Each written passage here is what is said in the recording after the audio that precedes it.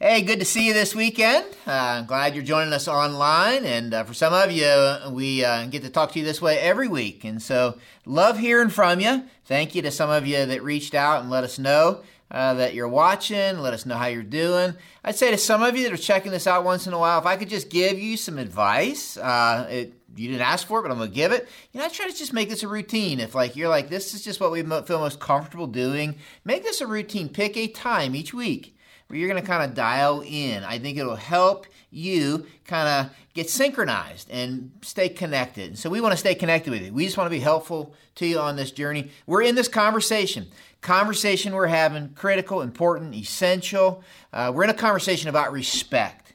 And so as we jump into the conversation this weekend, I just want to kind of go back and build a foundation, because we said this, that when it comes to respect, we want to look at it through the lens of God's Word, particularly the New Testament. There's two Greek words that tell us what is respect. And when we look at what is respect, here's what we found. We found respect is actually acknowledging value and worth, right? It's just looking at something and say, I acknowledge the value and the worth of that.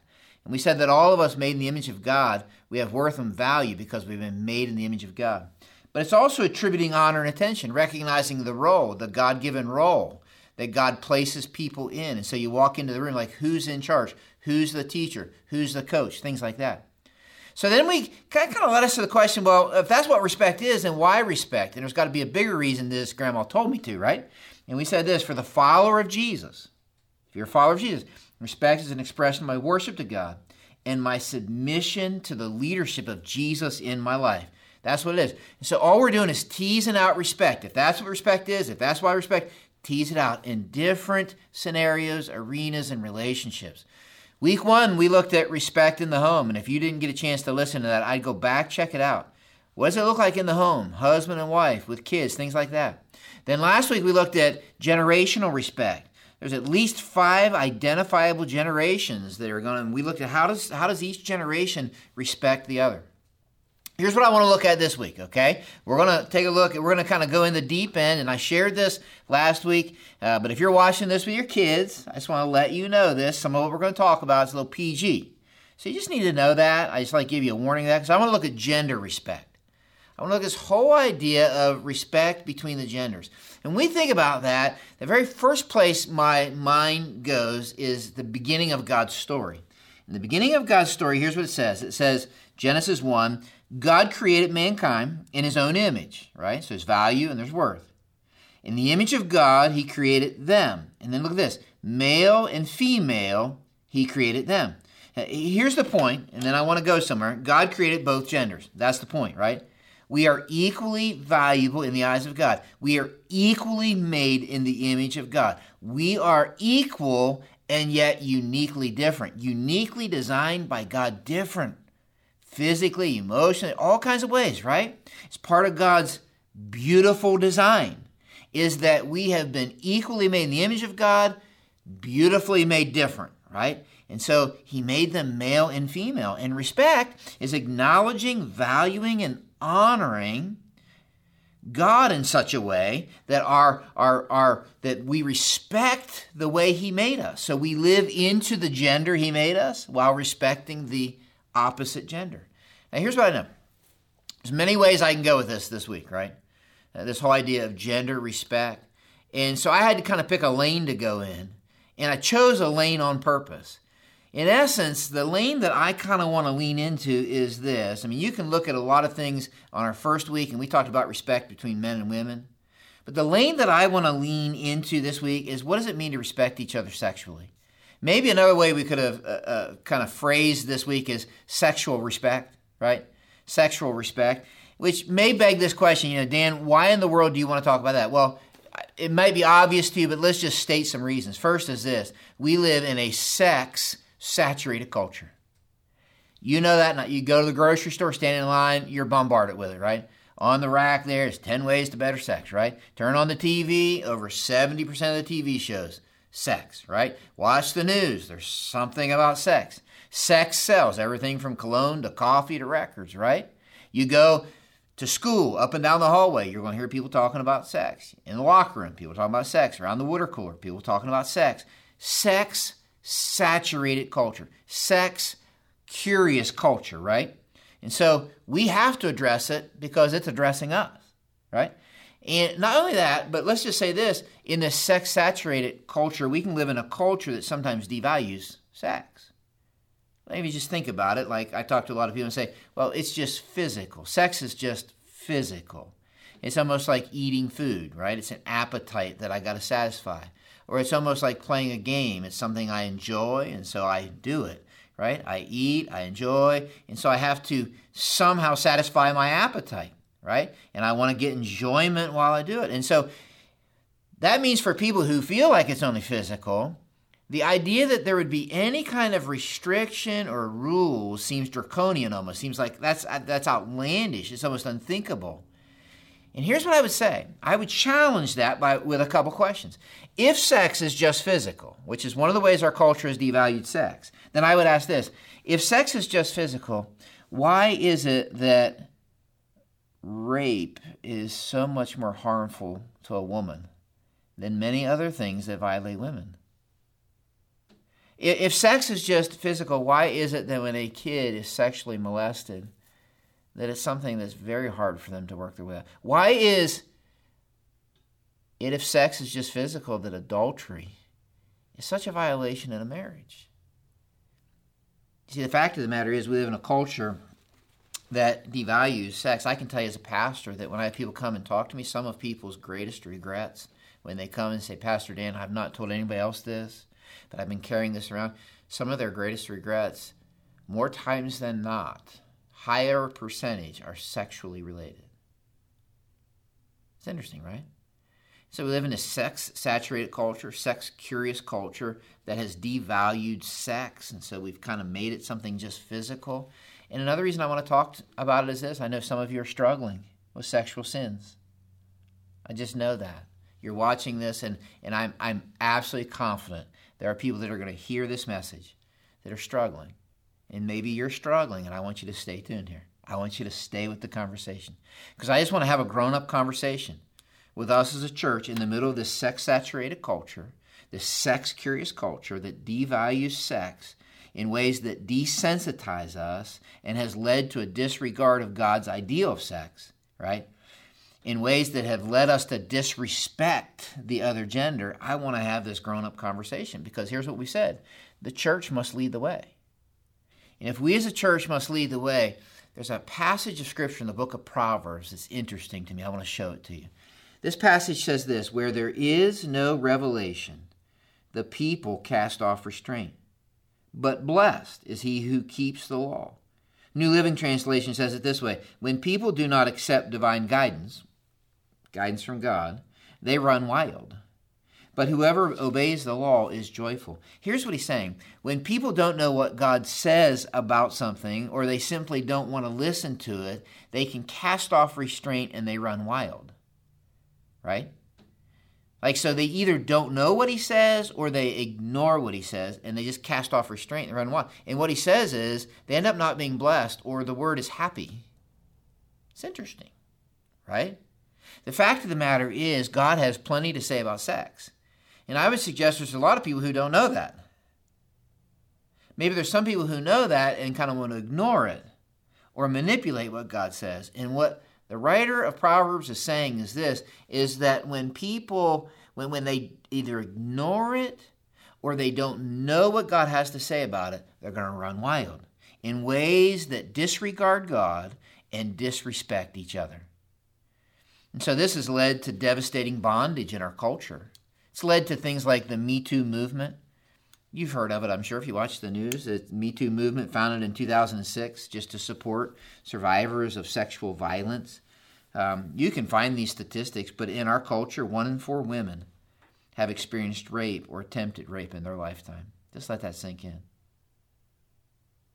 1/4 of the women watching this. About 3% of American men, 1 in 33, lesser percent, but sometimes we don't think about it that way, have experienced an attempted or completed rape in their lifetime. 1 in 4 girls are victims of sexual abuse. The ratio is a little bit less with boys, but not a ton. It's gaining. Every 73 seconds, an American is sexually assaulted. There's long-term effects of sexual violence.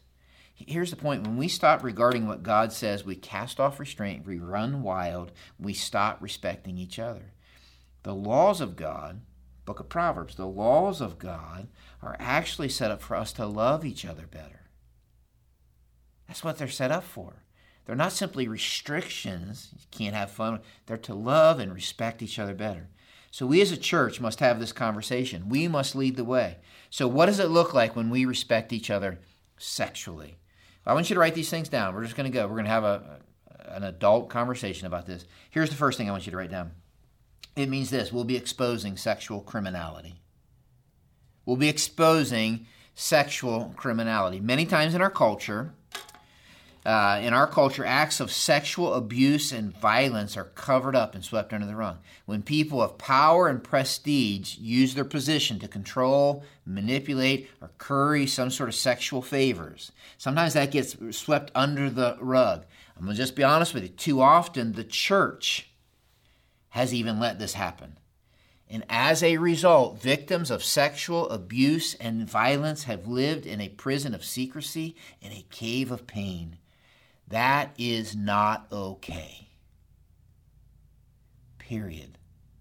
It's not okay. The church needs to lead the way. We referred to this last week, but Paul says this about the church. Let me show it to you. 1 Timothy 5, he says, never speak, he's talking to the church, the way we relate to each other. Never speak harshly to an older man, but appeal to him respectfully as you would your own father.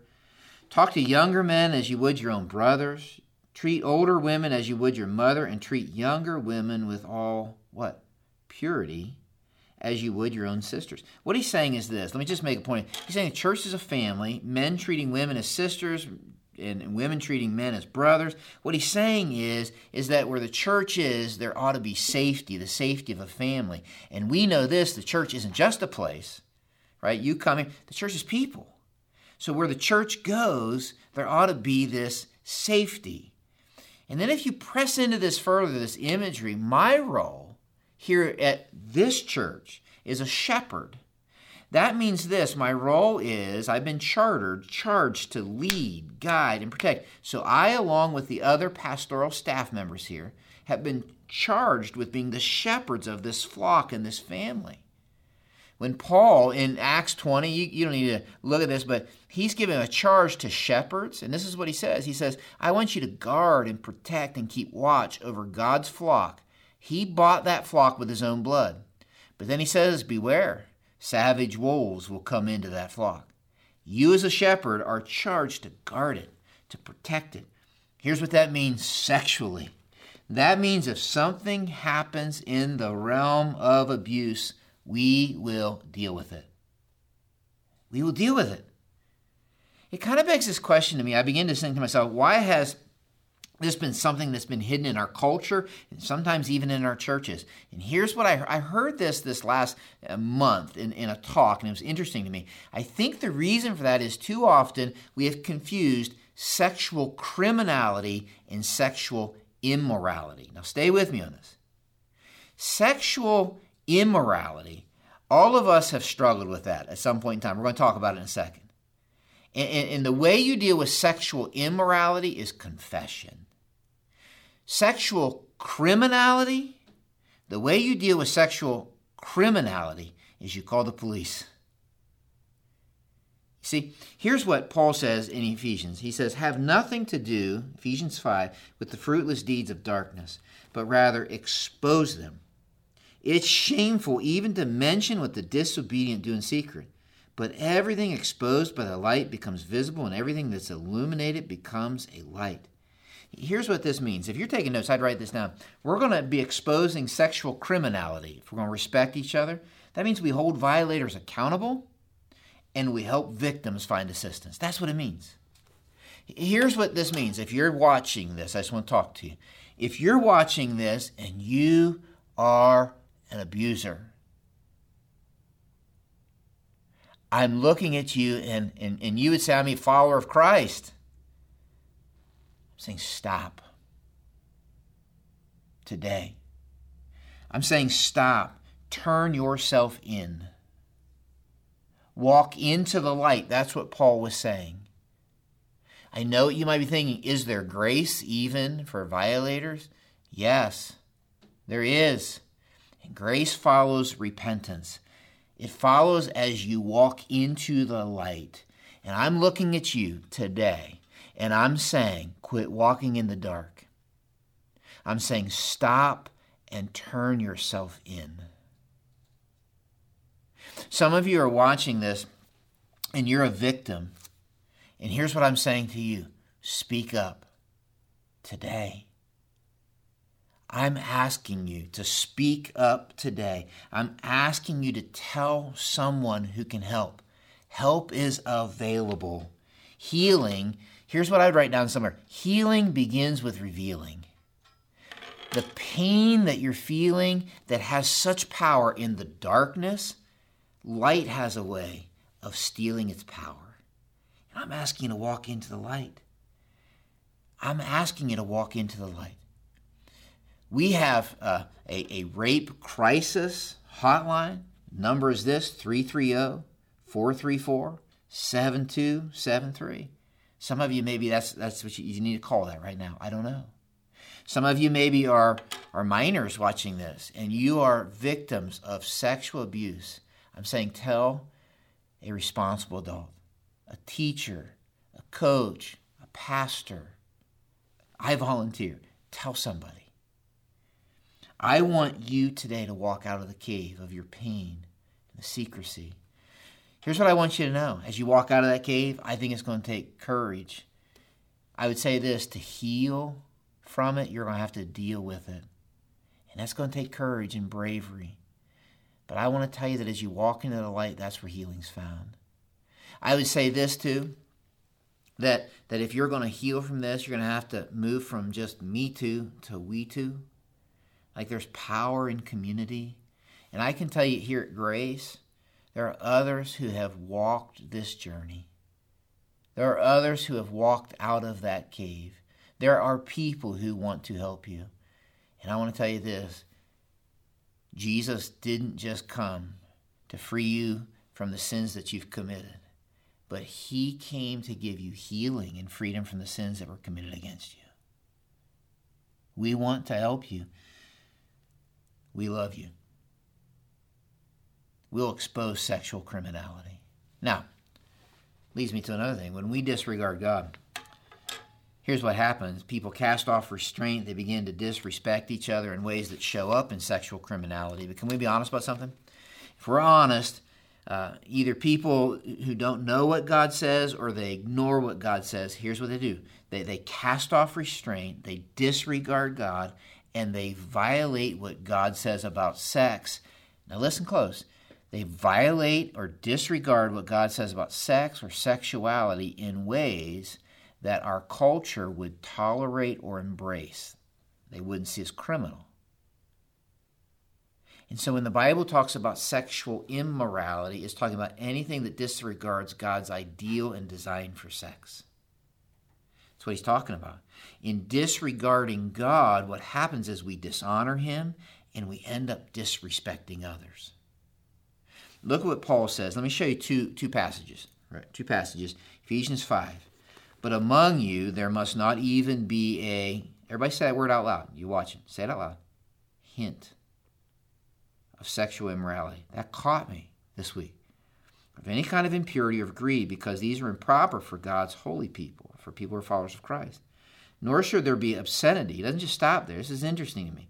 Foolish talk, coarse joking, which are out of place, but rather thanksgiving.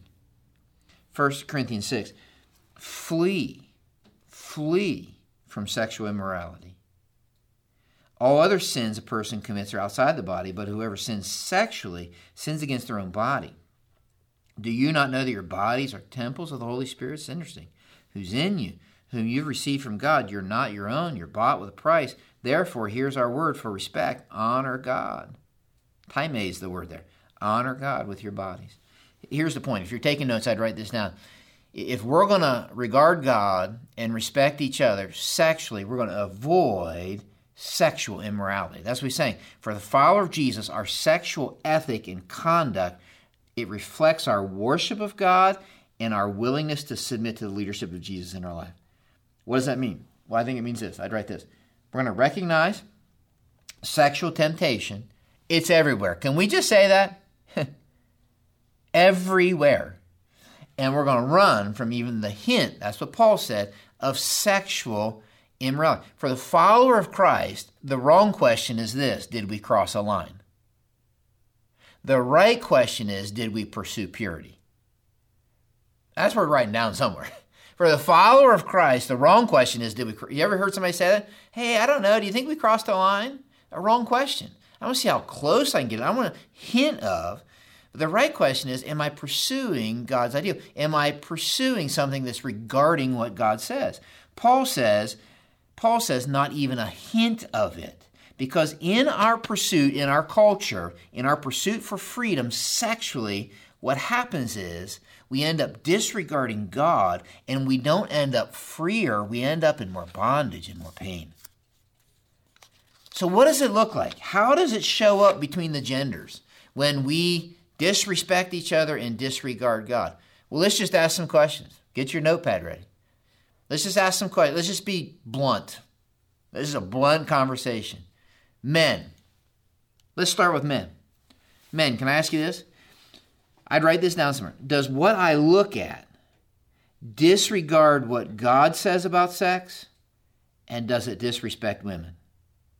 Does what I look at disregard what God says about sex, and does it disrespect women? Yeah, I'm talking about pornography, right? Pornography kills your capacity for lifelong and satisfying relationships. It causes us to look at women as commodities or objects.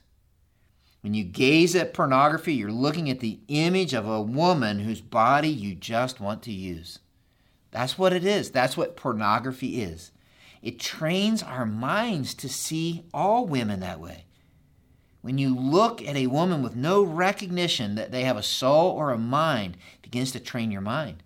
There's lots of secular studies, not even pastors or Christians writing this stuff, that would underline the fact that our brains get rewired with pornography. Pornography begins to destroy our capacity for real sexual fulfillment.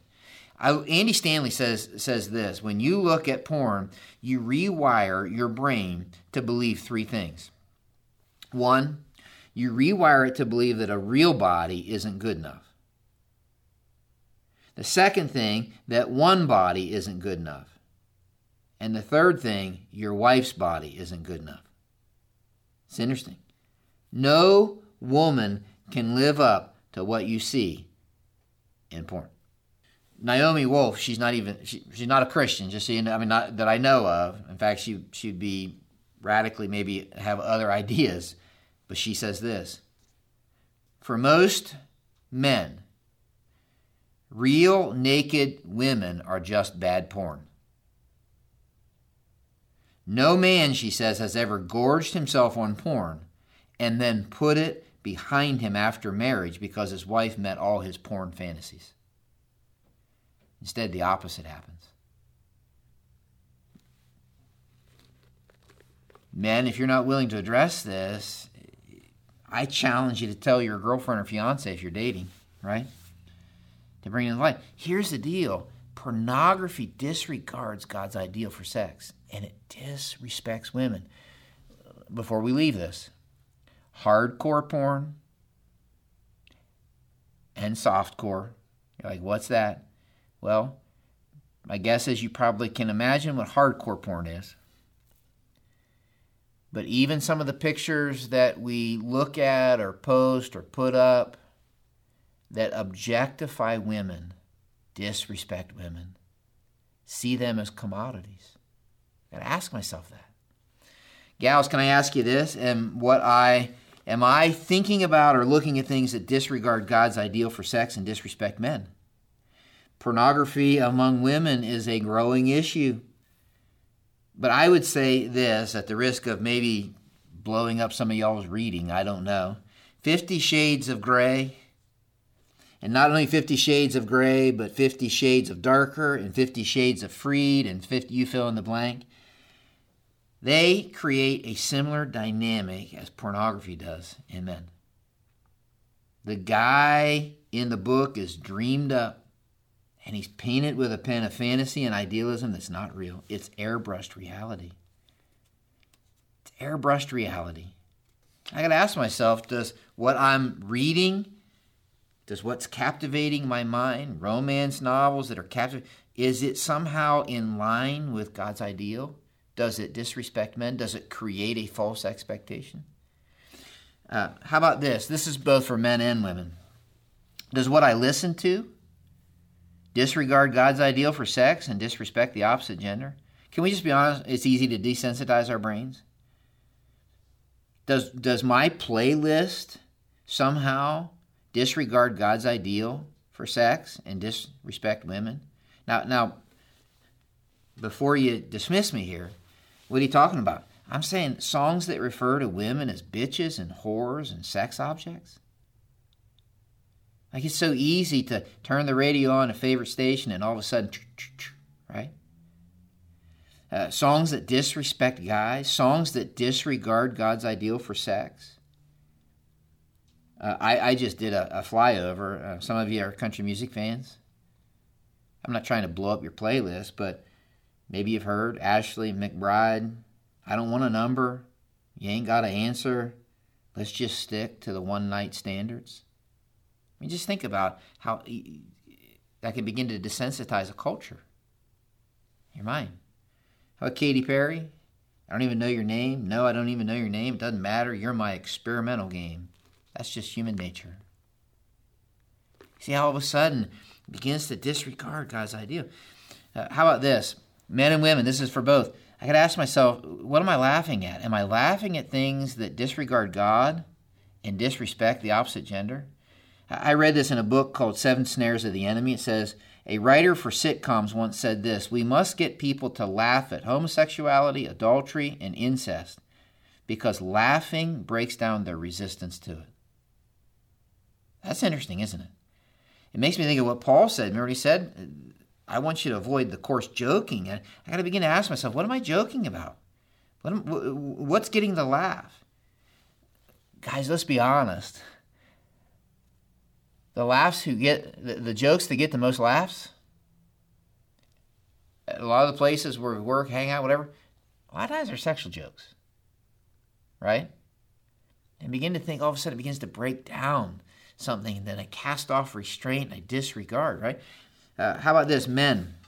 I want you to write these things down, right? You can stop this tape and just write, I want you to write this down.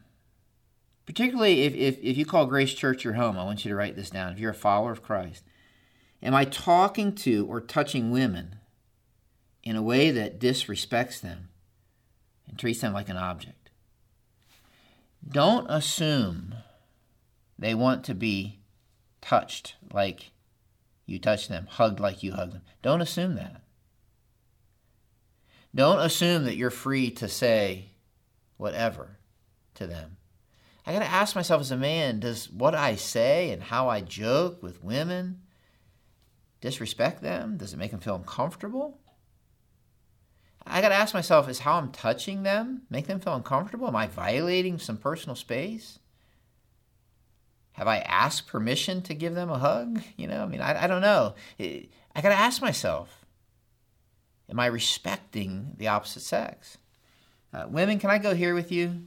I got to ask myself, does the way I dress disregard God and disrespect guys?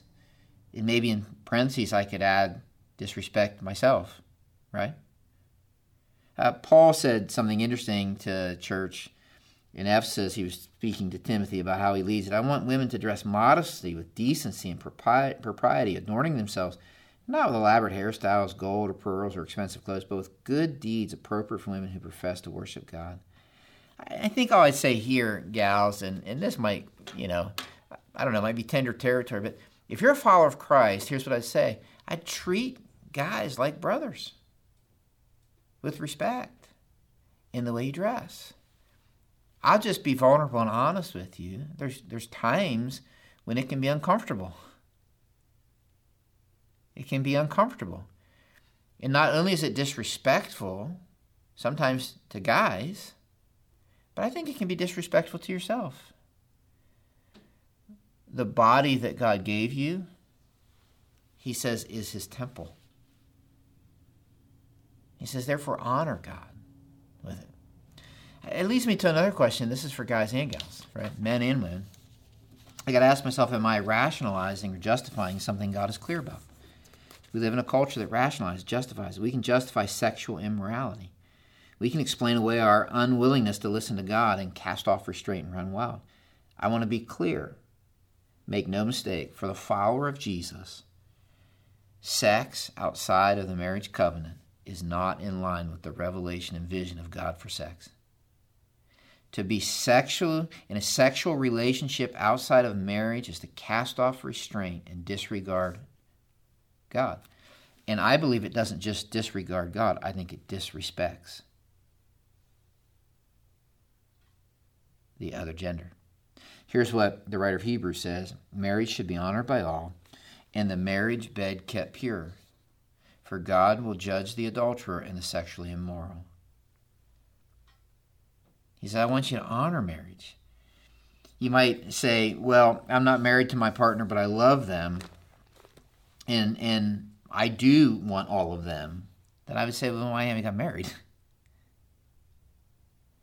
I'm not saying you don't love them. I'm not saying that on some level you're not committed to them, but just admit that you haven't given all of yourself to them yet.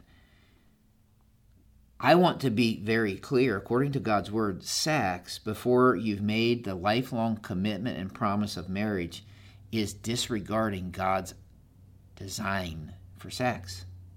That means during serious dating relationships. That means during the engagement stage. He's saying that kind of power is only to be experienced in the covenant of marriage. We cast off restraint, we disregard God, and when we do, we disrespect others. Let me just say this really quickly as a pastor.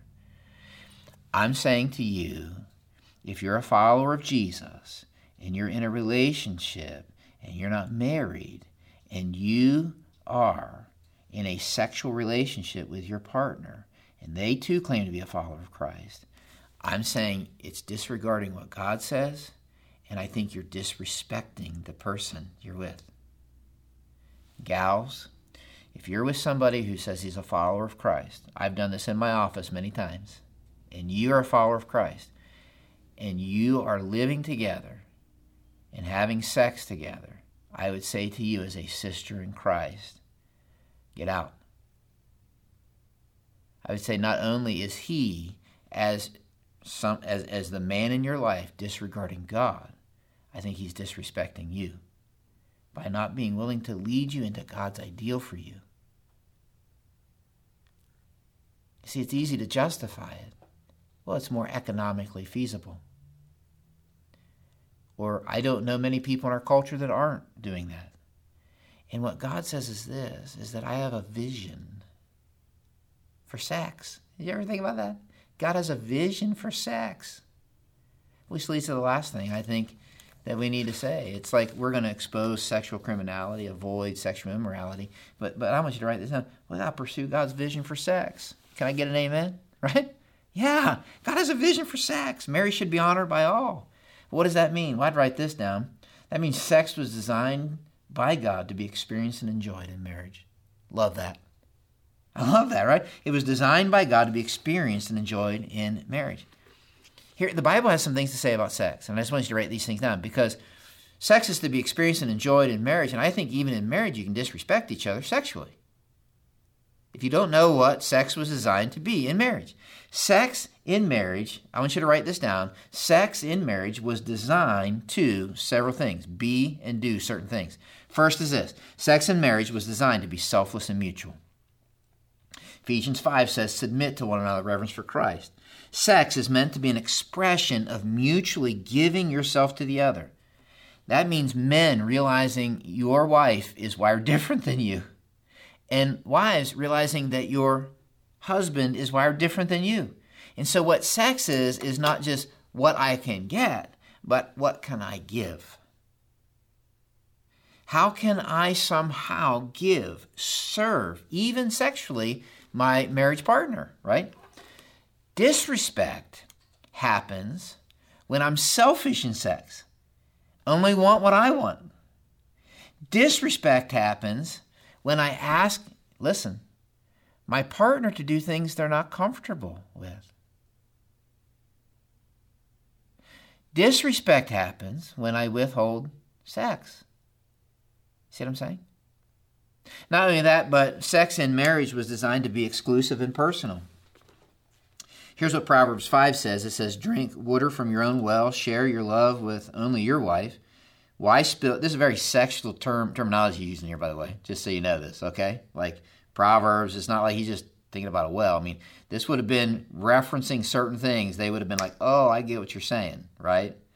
Why spill the water of your springs in the street, having sex with just anyone? You should reserve it for yourselves. Here's what he's saying. He's saying marriage is saying yes to your spouse and no to all others. Marriage, here's what it is. It's proactively pursuing my spouse, romantically, spiritually, sexually. And it's not just proactively pursuing, but it is protecting. I'm saying yes to Jennifer, no to all others. Disrespect happens in marriage when I step outside my marriage, when I invite someone else into the marriage, whether that be real or pornography or however, right? Disrespect happens, this is maybe worth writing down somewhere, when others know about our sex life. Honest to goodness, I believe that's one of the most disrespectful things you can do to your spouse, is to begin at work or wherever telling other people about whatever, right? It's supposed to be exclusive, it's personal, it's intimate, which leads to this. Sex in marriage was designed to promote oneness and intimacy. Genesis says, this is why a man leaves his father and mother and is joined to his wife, and the two are united. They were both naked, felt no shame. I love Genesis 4:1 says, Adam made love to his wife, Eve, and she became pregnant and gave birth to Cain. I love the fact that in the Hebrew, that word is yada, right? And like we have a lot of fun with that, yada, yada, all that kind of stuff. But that word means to know. It's used all over the Old Testament, to know intimately and deeply. Sex was designed to promote intimacy. Sex is not just a physical act. We already made that point earlier in the talk, right? But somehow sex is created by God to be able to enjoy and promote this unbelievable unity, this unbelievable oneness, this unbelievable intimacy, right? Which leads to this. Sex is designed in marriage to be fun and enjoyable, right? Look what Proverbs says. Right? May your fountain be blessed, and may you rejoice in the wife of your youth, a loving doe, a graceful deer. May her breast satisfy you always. May you ever be intoxicated with her love. Right? Somebody like, man, I'm going to highlight that, right? I mean, is that in the Bible? That's in the Bible. You check me on it, right? Like, here's what I want you to hear me say. God says yes to sex. I think one of the things we've done to disregard God in terms of sex is we have not given a generation a vision for sex. It's not just for procreating. It does happen to do that. But it's to be enjoyable. He says yes to sex. I think some of the ways that we disrespect and disregard God is when we don't talk about it. In church, this is where we should talk about it, right? We got to give the next generation a vision for it, right? You see, the fact of the matter is, he says, sex in marriage is to be fun and enjoyable. Here's the point. Where there is no vision, where people don't either know what God says or disregard it, they cast off restraint and they run wild. But blessed or happy is the one who obeys the law of the Lord. You see, I know this. Respect reflects my worship of God, and it shows the regard that I have for the God that I worship. Say it again. Respect reflects my worship of God, and it demonstrates the regard for the God that I worship. Do I trust him? Do I really trust him? Well, everybody else, do I trust him? And God has something to say about sex. I would say this. If we as a church are going to follow God and take the lead in our culture, we're going to expose sexual criminality. If you're watching this and you're somebody who is abusing somebody, I'm saying this, stop and turn yourself in. If you're somebody who's been abused, I'm saying speak up. There are people who want to walk with you, and there is help and assistance available. If we're going to lead the way, that means we're going to avoid sexual immorality. For some of us, we're going to have to adjust our playlist. We're going to have to take down some things. I don't know what all that means, but we're going to begin to regard what God says so that we can respect the opposite gender, so that we can begin to pursue then God's vision. Some of you are single. You're watching this. And I'm saying this, the most godly thing you can do is be patient. Be patient and pursue God's vision for sex. Like you're saying, man, I don't know that I want to wait. Be patient and pursue God's vision for sex. Some of you are like, oh, Pastor Dan, I've already screwed up all that stuff you said. What do I do? What do I do? I would say this. Here's the deal. Healing comes as you agree with God in confession. Confession that leads to repentance. And I would say you'll find grace and mercy and healing. You see, here's the deal. God has something to say about sex. God has something to say about sex. And here's what I know. When we begin to regard God, we begin to respect others. And so God, an adult conversation about a really real topic in our culture. I pray that you would take this wherever it needs to land in the people that are listening right now, and that you would take it where it needs to go. Help us to pay attention to you so that we can pay the appropriate attention to others. And I pray that would demonstrate itself in the way we relate with the opposite gender. I pray this in Jesus' name. Amen.